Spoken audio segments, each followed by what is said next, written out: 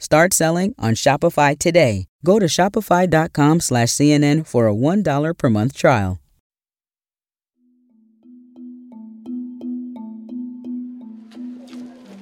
People as they walk just discarding their shoes. A few weeks ago, we told you about the Darien Gap, the remote section of jungle that connects Colombia and Panama. And so many of the people that we'd spoken to on the way are complaining about how this was nothing like the easy route they were promised. And CNN's Nick Payton-Walsh told me why migrants from all over the world are willing to risk their lives on the route, in some cases their children's lives, just to get one step closer to America. But what really stood out to me from that conversation was just how far those migrants still had to go after they emerged from the jungle. Thousands of miles separate the end of the Darien Gap and the doorstep of America at the U.S.-Mexico border. Well, this week, officials are expecting a surge of humanity at that doorstep as the emergency order known as Title 42 officially comes to an end. And if you looked at the streets of El Paso, Texas, it seems like that surge is already here. My guest this week is CNN's Rosa Flores. She's based in Texas and has spent much of the last year talking to migrants and border officials about what a post-Title 42 world looks like and why the impacts will be felt well beyond the border. From CNN, this is One Thing. I'm David Ryan.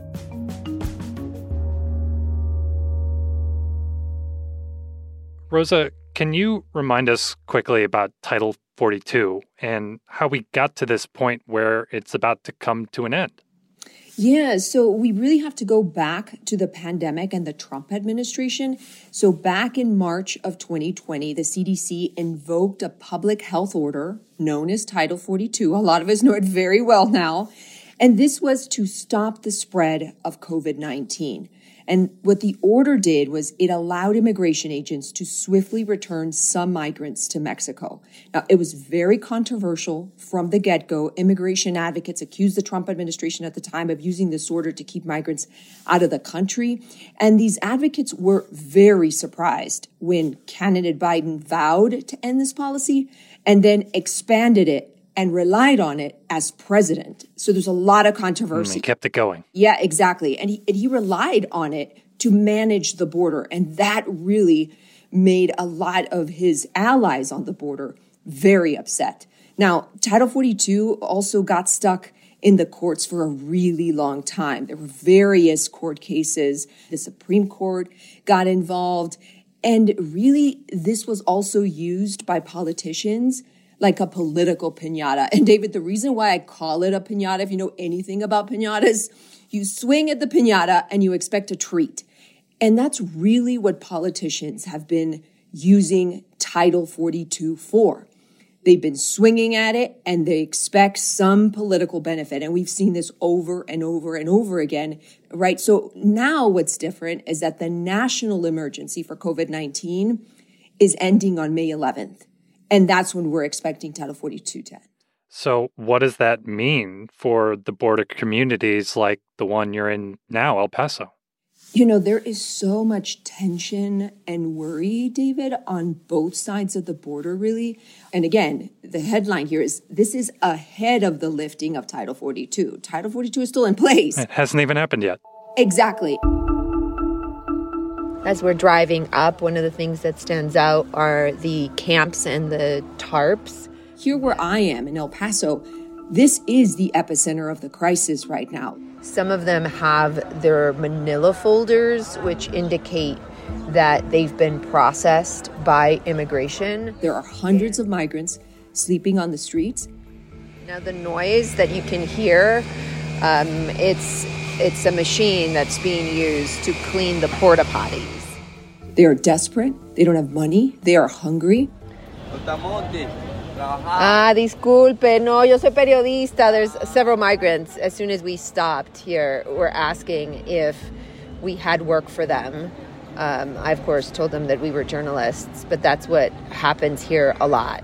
I talked to the priest who runs a migrant shelter near downtown El Paso, and he says he's never seen anything like this. About how many migrants are here at your shelter? We can only handle about 100 to 120 to 130 a day, which is what we're doing. Out here, there's probably 500 or more people out in the streets. You see, because of that tension that I was talking about, because of that worry on the Mexican side, a lot of those migrants have gone impatient and they've crossed illegally.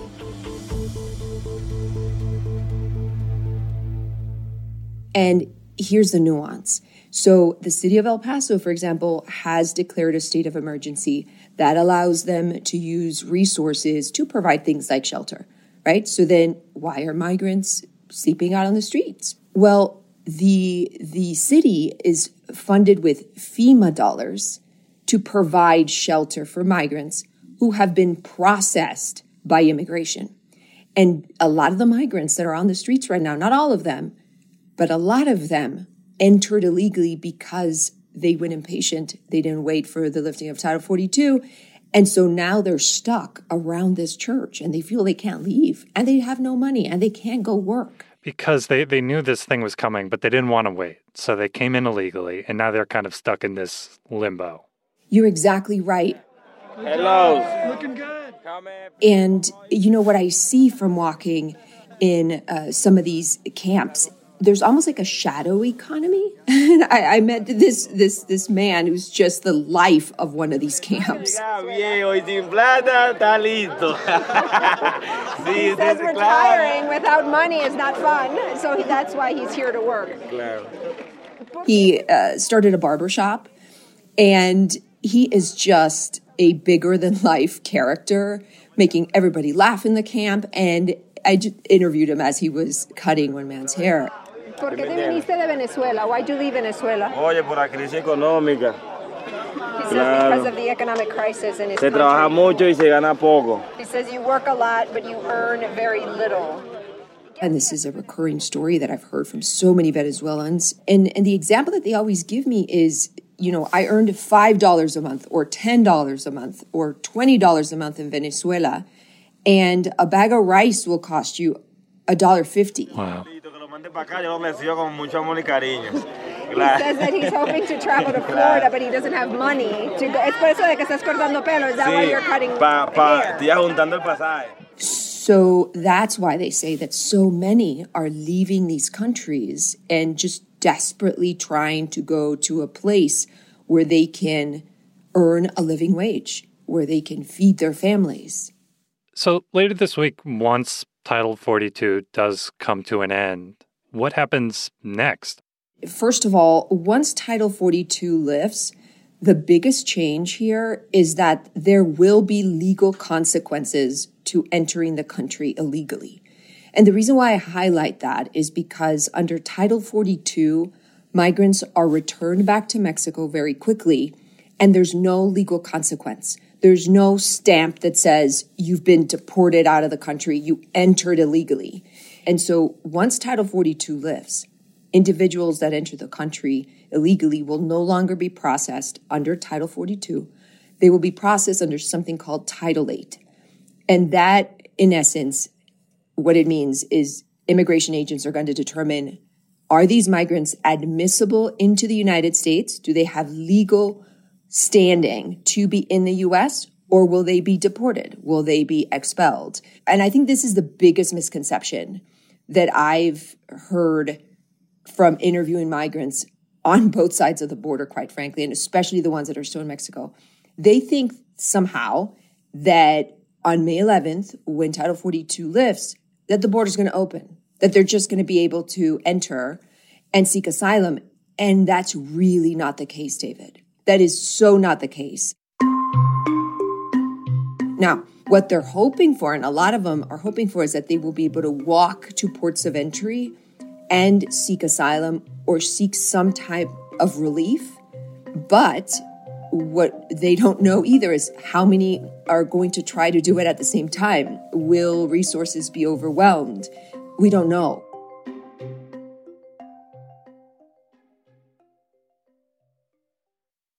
You mentioned the idea of this policy being a piñata of sorts, and Republicans have used it to kind of attack the Biden administration saying this is not a proper plan to secure the border. Well, now that it's going away, does the Biden administration have a plan for how to deal with whatever influx they may receive? Because it's not like this is a surprise. They've known about this date for quite a while.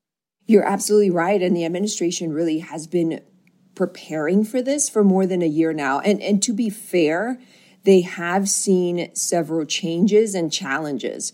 For example, the nationalities that are crossing over has changed. Geographically, the flow has moved. But I think the easiest way for me to explain this is there are things that the administration is doing that you can actually physically see, and then there's things that you can't see. So, for example, the things that you can physically see are holding facilities. So they've increased the number of facilities since 2021. They've added more air and transportation capabilities. They hired, civilians to process migrants so that Border Patrol agents can actually do their job of law enforcement on the border. The DOD is sending 1,500 personnel, things like that, right? Physically, things that you can see. And then there's things that you can't see. There's parole policies that allow them to enter. There's a software application where people can make appointments. They're cracking down on smuggling.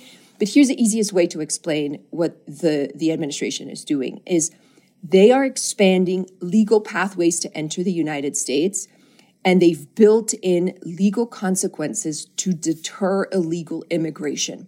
And so there's all of these parole programs, and a lot of them are based on nationality that migrants will be able to take advantage of so that they don't have to come to the border or use a smuggler or risk their life by going through the Darien Gap. They will be able to do that from their home country or from other regional processing centers that they plan to build. But you were saying at least some of the migrants have this misconception that on May 11th, the border will be wide open, which is not going to be the case. So are all of these preparations the Biden administration is making, all of this minutia in the policy, is that getting through to these migrants, or do they still see the border as the place they need to be? They still see the border as the place to go. And I think the biggest takeaway of all of these policies is that there's massive confusion. First of all, your English is so good. Thank you so much. I really appreciate it. I've been covering this issue from both sides of the border, and I recently went to Juarez, which is across the border from El Paso. And I met migrants who had just hopped off the train. They call it the Beast. And to be honest with you, David, one of the things that stands out to you when you see these individuals, first of all, is their eyes are bloodshot. And they have this pride of gripping to this beast, which is a cargo train that goes to Mexico, and hopping off and being closer to their American dream. Now that you're in Juarez, do you feel so close? Yeah, of course, to the United of course. States? I met one man there and his family. In the case of this individual, Hilario Garcia, he says that he was working construction on the 12th floor of a building and that he could see El Paso. And it was this incredible feeling for this man because it was seeing his dream, but not being able to cross over. I hear that a lot from migrants who can see the other side of the Rio Grande or can see the other side of the border wall, and they feel they're so close to their American dream, and they just have to wait. We've seen these surges at the border before, right? Like, these images are not necessarily new, but I know immigration experts and people that cover this really closely, like you, are saying, no, this is different. Why is that? In a nutshell, the difference is that this is mass migration from all over the world.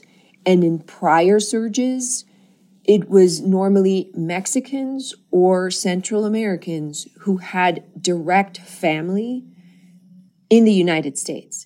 And so what we saw on the ground back then was individuals who were boarding buses or planes and going directly to their families. And what's different this time is that this is a worldwide migration that is happening. And so they get to the border and they don't have money, they don't have family, they don't have connections in the United States. And so that's why a lot of them are stuck on the border. That's why a lot of them also are stuck here in El Paso, is because they don't have a place to go. There's no support system that can take them in quickly. Exactly.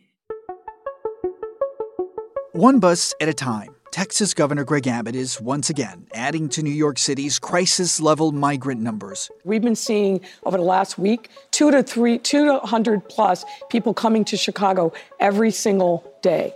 The reality is that the effects of Title 42 and the effects of immigration policy don't end on the border. They're really expanding into the interior of the country. And a lot of that might be driven by politics. For example, Governor Greg Abbott continues to bus migrants to liberal cities like Chicago, like New York, like D.C. We talked about that on this show last year. That's still happening? Yeah, it's still happening. And I think Governor Abbott is reckless in his behavior by playing politics with human beings. These politicians have been going back and forth. Abbott saying that liberal cities should get a taste of what the border communities are experiencing here in Texas. And mayors in liberal cities complain about Abbott, saying that, well, he doesn't coordinate with them. Yeah, well, they need to call Joe Biden. This is Joe Biden's fault, and Joe Biden needs to fix it. Individuals who are kind of caught in the middle of all this are the migrants, because a lot of them really have no idea what the political atmosphere is in the United States. All they learn when they get to the border, and I've talked to migrants who have hopped on some of these buses, is all they know is that they're getting a free ride to their destination city. They know that there's a bus that's going to Chicago. Are you going to Chicago? Yes. Oh, fantastic. I get to hop on this bus for free. They have no clue that they are political pawns in all of this. Rosa, thank you. Thank you for having me.